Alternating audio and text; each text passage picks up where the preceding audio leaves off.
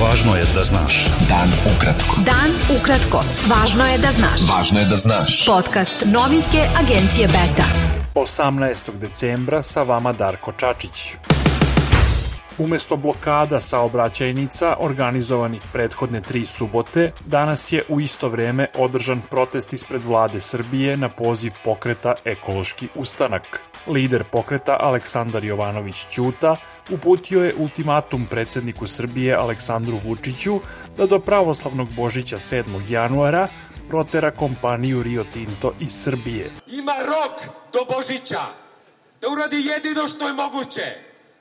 Da kaže Rio Tinto mrši Srbije, inače će imati opštu mobilizaciju po celoj zemlji. Ustanak! Ustanak! Ustanak! Ustanak! Ustanak! Na protestu je govorilo više aktivista i javnih ličnosti, a među njima je bila i glumica Svetlana Bojković. Pozdravljam vas sve. I ovo se mora nastaviti. Naši protesti moraju da se nastave. Nema stajanja. Nema. U pitanju je naš opstanak, naš život, naše zdravlje, voda, vazduh i zemlja. I to se ne sme dirati. Prema tome, marš Rio Tinto, marš svi rudnici koji devastiraju našu prirodnu sredinu i naravno ljude. Oko 200 građana protestovalo je u centru Gornjeg Milanovca, zahtevajući raskid svih sporazuma za iskopavanje litijuma u milanovačkom selu Pranjani, ali i u celoj Srbiji. Prema najnovijim zvaničnim podacima, u Srbiji je od koronavirusa umrlo još 28 osoba. Infekcija je u prethodna 24 časa potvrđena kod 1015 od 10.800 testiranih osoba. U bolnicama je 2614 COVID pacijenata, od kojih je 135 na respiratoru.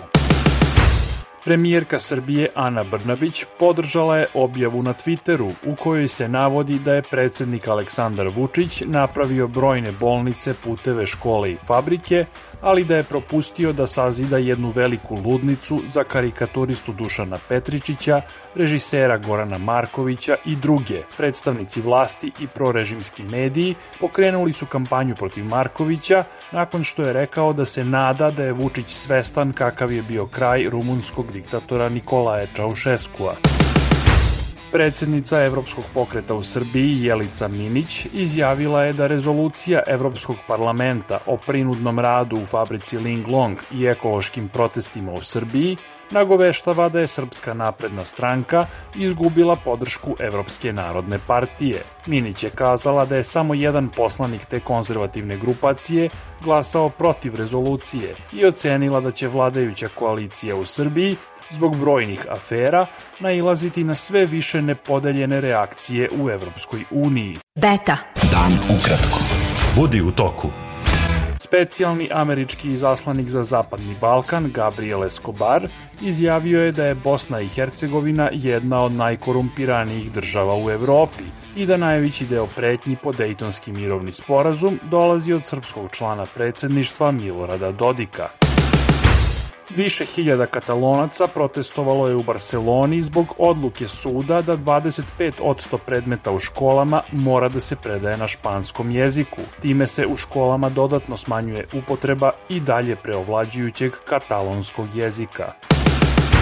Afganistanski vladari Talibani saopštili su da od sutra nastavljaju izdavanje pasoša, čime se pruža nada za odlazak građana koji ne žele da ostanu u zemlji.